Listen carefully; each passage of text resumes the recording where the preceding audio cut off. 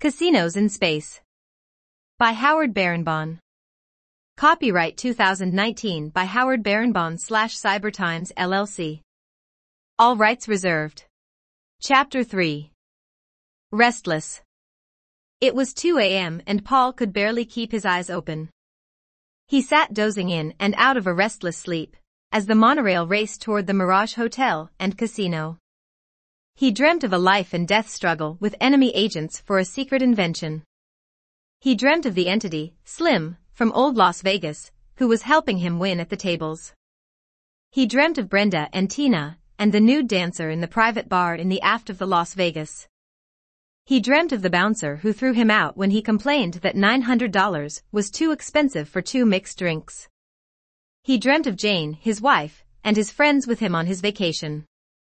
Then he awoke feeling ill and full of guilt and sadness.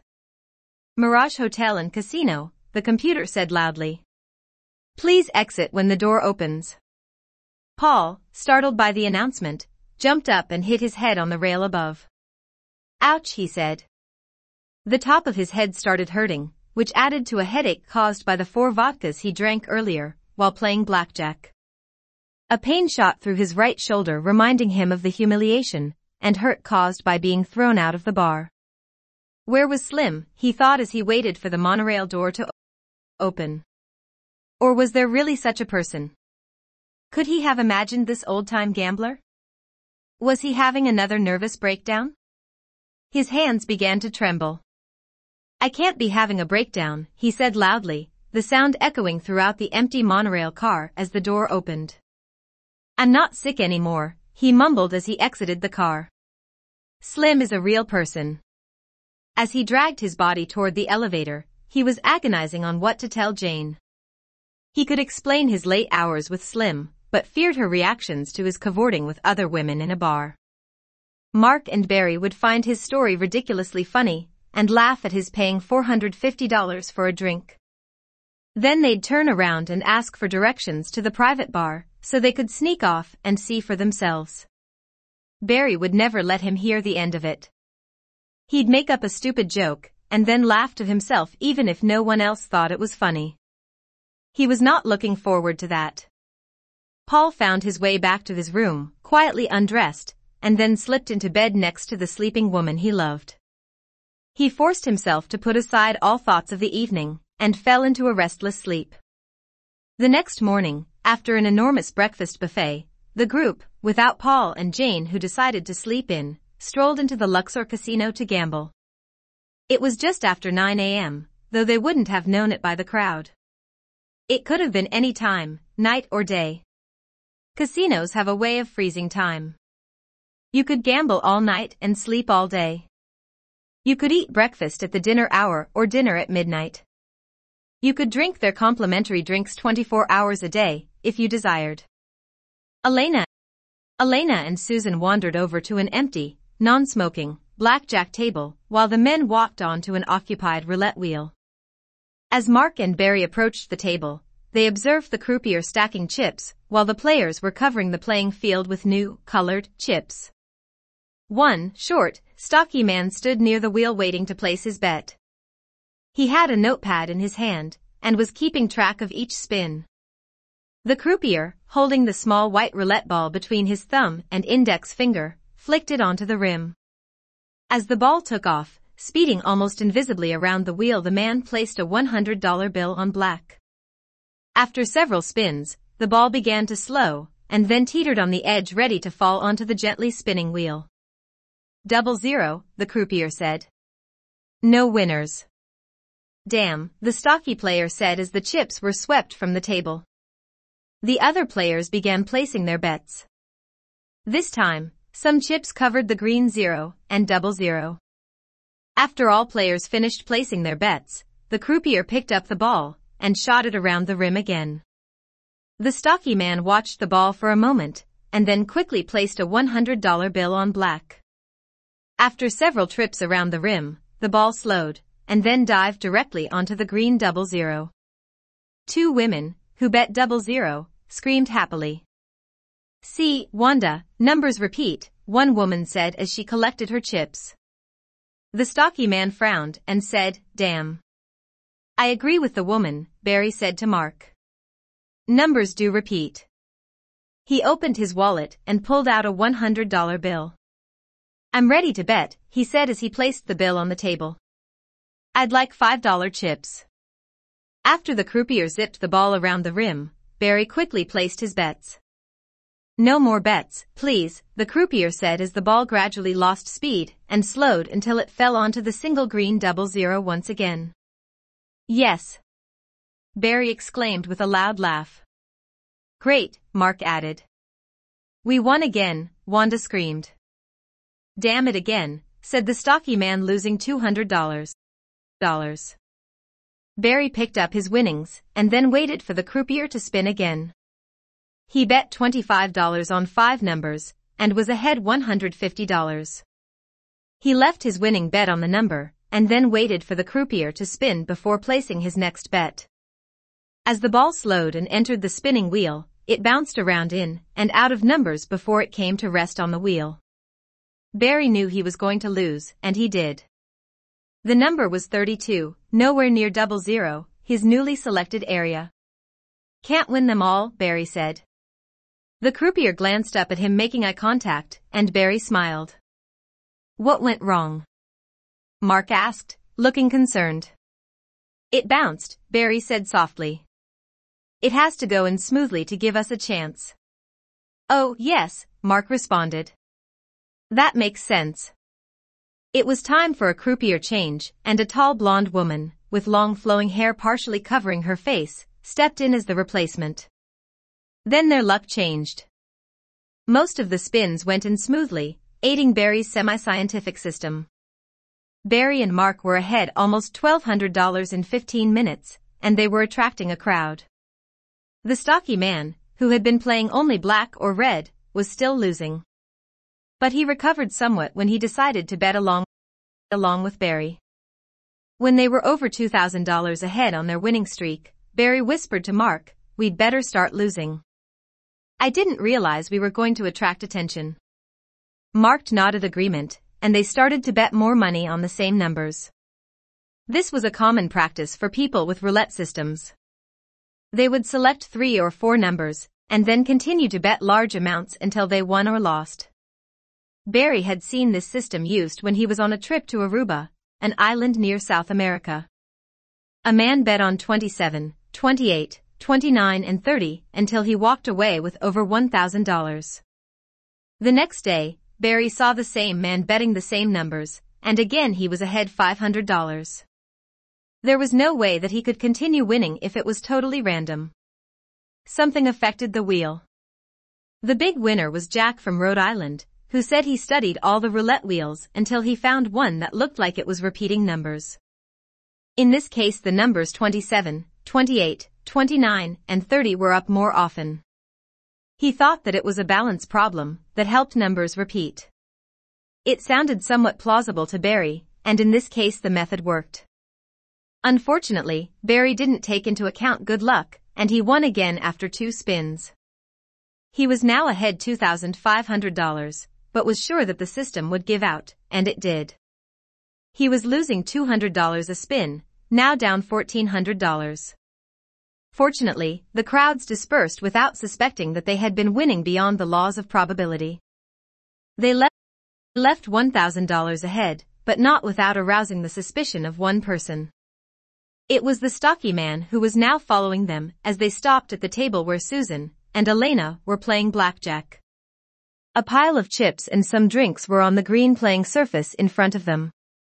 No one noticed the man or his slight limp. Cards were flying across the crowded table as a new hand was beginning. The dealer was a woman, and she was doing well for herself and for the players. She had silver dollars and chips bulging from her 2 shirt pockets, now weighing her down. She was laughing and everyone was cheering as she dealt 2 blackjacks in a row. Susan and Elena were the recipients. She continued to deal to herself and busted with a count of 24. After loading her overloaded pockets with more tips, she smiled at everyone and then dealt another game. "You two seem to be doing well," Barry said. "I would say," Elena replied. "I am $300 ahead of myself." I'm not doing badly either, Susan said. We can't lose. I'm up $400. This woman is a great dealer. I'm just doing my job, the dealer said. We don't mind that, Barry said. And we're ahead too. They didn't notice that the stocky man taking a closer look. He stopped and stared at Barry, as if he knew something. When Barry looked up, the man scurried to the next table and sat down. That bastard is doing something, Martin Landry muttered to himself as he placed a $100 chip in the wager box. The dealer dealt him a 10 and a 2. Damn. Damn doesn't mean a thing to me, the dealer said. What do you want to do, sir? The dealer had a 10 showing. Oh, sorry. Go ahead and hit me. Ace, the dealer announced. Next time, please scrape your finger on the felt toward you. That's the proper way to request a card. Hit me again, Martin said sheepishly, knowing he could bust with 13. But the dealer did not respond. Oh, I'm sorry, he said and placed his hand on the table and motioned for a card. It was likely the dealer had 20, so he had to try. Jack of spades, the dealer said. Busted, Martin said, and thought, how can someone have dumb luck at roulette and win thousands, while someone skilled at blackjack loses for no logical reason?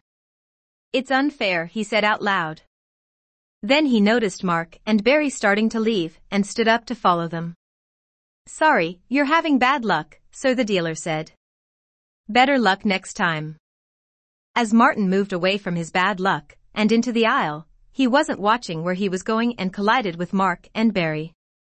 All three went down onto the carpet as the pit boss watched intently.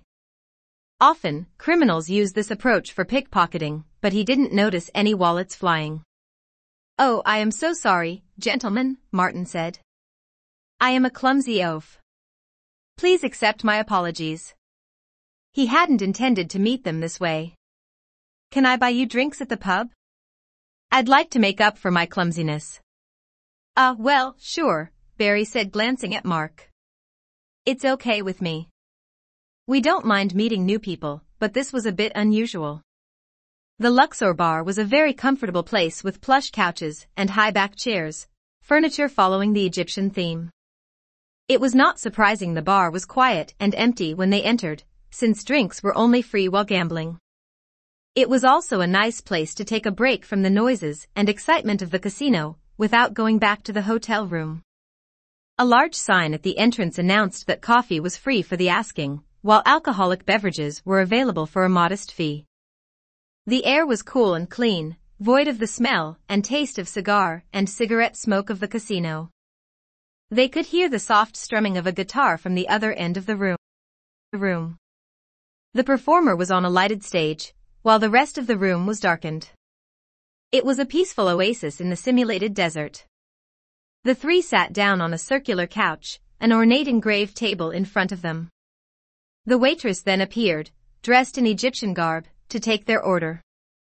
I'll take a European beer, if you have it? Barry asked. I'll have the same, Mark said. A martini for me, Martin Landry said. So, what are you gentlemen doing on this starship? Well, Barry said, pausing. We're on a long-needed gambling vacation. That goes for me, Martin said. I haven't gambled in years, and the opportunity to spend my money to make money, here in space, was something I had never done before. You see, I earn money the hard way. I invest in things that you wouldn't believe could make you a fortune. We're college professors, Mark volunteered, but not really wanting to talk about himself or their company, the Hollow Exchange. The vacation was to get away from work, and he definitely didn't want to talk about it. What about you, Martin? Barry asked. What do you invest in? Well, lately we're into recycling cemeteries. We build 9-hole and miniature golf courses above our departed loved ones. You might as well make some money on otherwise unusable property. Spend some time with your loved ones without getting bored. If you're interested in seeing our brochures, I brought a few with me. The bottom line is, it will only cost you $10,000 to invest in our limited partnership. We have a great proven return on investment. Believe it or not, break even is only 2 years. Oh, interesting, Barry said, not at all interested in investing, but not knowing what to say. I heard there are some great golf courses in the vegan system. But I'm not sure about cemeteries. I do intend to check them out when we arrive, Martin said. I will leave no stone unturned. He paused and then laughed. Very amusing, Mark said, but not amused. Maybe we'll see you on the boardwalk on Vega 1? Maybe you will, Martin said. Paul wandered almost aimlessly around the casino, partly trying to find Barry and Mark, and partly just to forget his fight with Jane. She was still fuming over the report of his encounter with the topless women.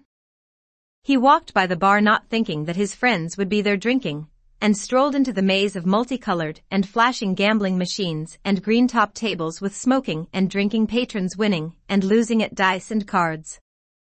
As he was walking toward a crowded roulette table, a shimmering light appeared in his path. Suddenly, Slim's body formed and then solidified. Bracing himself for a collision, Paul walked right through the apparition. Howdy, partner, Slim said walking toward the roulette wheel. Come over here, boy. We're going to win at roulette. Slim was standing next to the table as Paul approached. I don't want to play roulette, Paul protested. I don't want to play anything.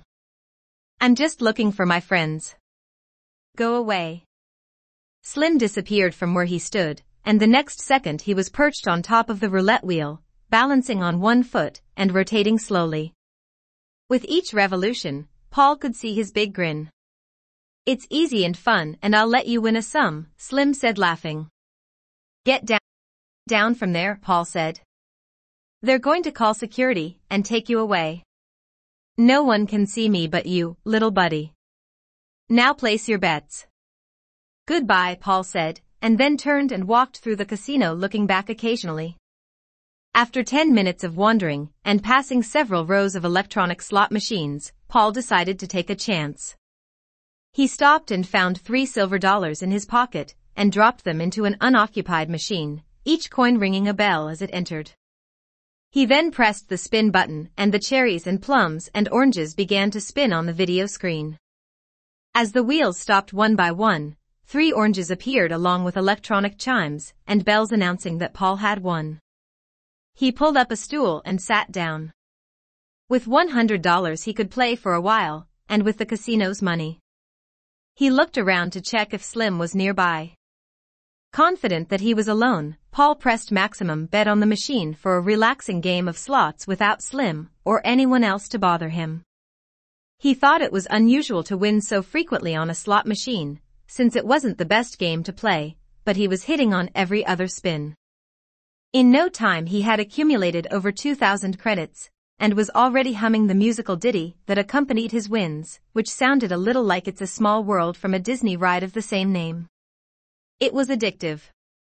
After a long streak of losses, and then a longer streak of wins, he was getting hungry and thirsty. But he didn't want to leave his lucky machine, so he stopped a passing cocktail waitress. Could I trouble you to bring me a pastrami sandwich on rye and a beer, please? I will gladly pay in advance for both the sandwich and the drink, miss. Oh, not a problem, sir, the pretty waitress said. I will have to charge you for the sandwich, but it's no charge for drinks while you're playing. I don't mind paying, and I will pay in advance as I said. He handed her a $20 bill. Thank you, she said. I'll place your order as soon as I drop off this one drink. Be back soon. As she left, Paul caught the scent of her perfume, and it lingered as he continued to play. It seemed like he had been waiting hours when the waitress returned with his lunch. Howdy, honey, she said. And, no charge. Paul looked up and was startled to see Slim's head on the woman's body. Oh, he said, jumping up, almost knocking down her tray. Then he looked again, and it was the face of the pretty woman who took his order. She looked startled. Sorry, he said. I thought you were someone else. He paused and then said, keep the change and thank you. Well, thank you very much, sir, she said, and then kissed him on the cheek.